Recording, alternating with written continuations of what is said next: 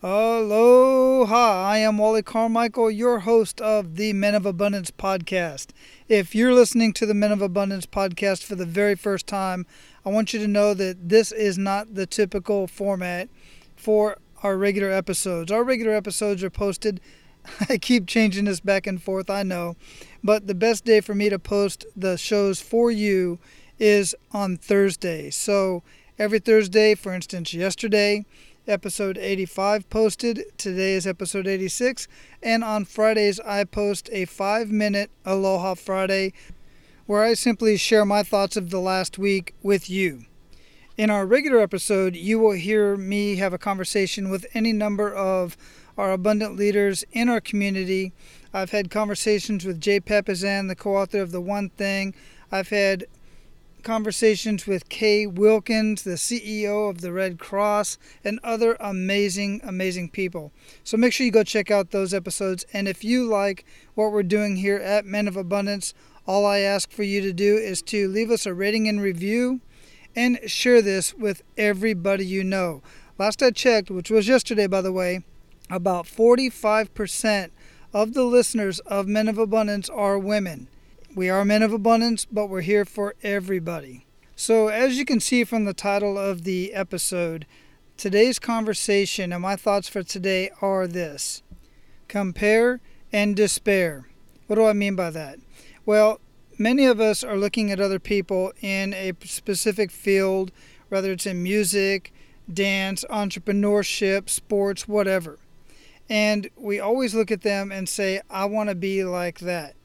Well, the right thing to do is to emulate who they are, what they are, kind of do the things that they've done to get to where they're at. But as soon as you start comparing yourself with somebody that is at a higher level in an industry or in a sport or in any subject that you want to get to, you're setting yourself up for failure from the very beginning.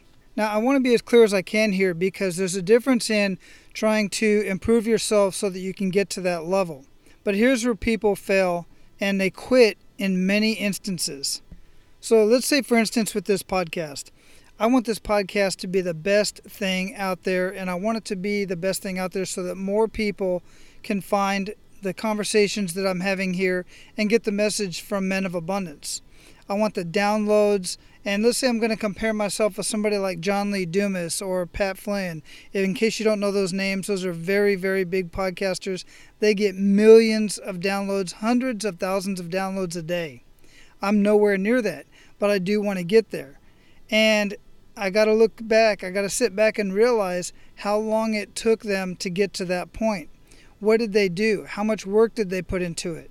So if I'm sitting back here looking at my numbers and saying, I'm not getting the downloads, I don't have the size of audience that they have, well, I'm going to basically get burned out really quick. I'm no longer going to be having fun with it like I am now. It's not fair for me to compare myself with the likes of John Lee Dumas and Pat Flynn because, one, they've been doing this for 4, 5, 6 years, much longer than I have. I haven't even hit a year yet. Coming up pretty close, though. But I haven't even hit a year yet. And if I look at my numbers where I'm at today based on where they were at the same time period, I'm not quite where they were, and I could get discouraged by that. But then I got to look back even further, and I got to look at what did they do. They did a couple of the things different than what I'm doing now because I'm living a life of abundance. I'm not living this fast hustle. I'm not in a big hurry. I'm doing this in a much slower pace because I like my lifestyle this way, right? Let's look at a different scenario. Let's say that you want to get more physically fit, get healthier. Let's say you want to lose weight and you're comparing yourself with other people that may be in a group. You're all working out together and you're in a group and you're not seeing the same results that other people are. That's extremely discouraging. I totally get it. I've been in that industry for a long time and I see people get discouraged by this very quickly. But then you got to sit back and look at what's really going on. One, you've got different body types and different things work better for different people. Two, you got to make sure that you're actually putting in the work. And I don't mean just the workout, I mean the meal plan. Are you eating the right foods? And if so, what are the portions?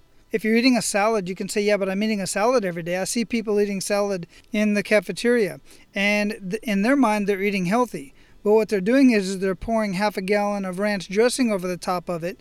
They got cheese in there. They've got ham in there. They've got all kinds of other stuff in there, and it's no longer a healthy salad. So you have to be realistic and honest with yourself. I can go on and on with these scenarios, but we're already over 5 minutes. The bottom line is this: don't compare yourself with somebody else, especially when they're much further in the game than you. It's not fair to you because they have put in the work. They're at a different point in their journey.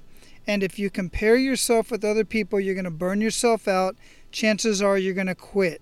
This is my experience after working with many people in the health and fitness industry and having well over 100 conversations with very successful people because they have dealt with this early on in their journey. Now, if you got anything out of this at all, I would greatly appreciate it if you share it with others.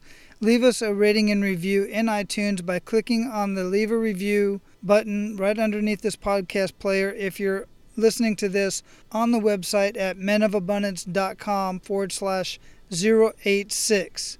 Now go out and live your life of abundance and make sure to pay it forward.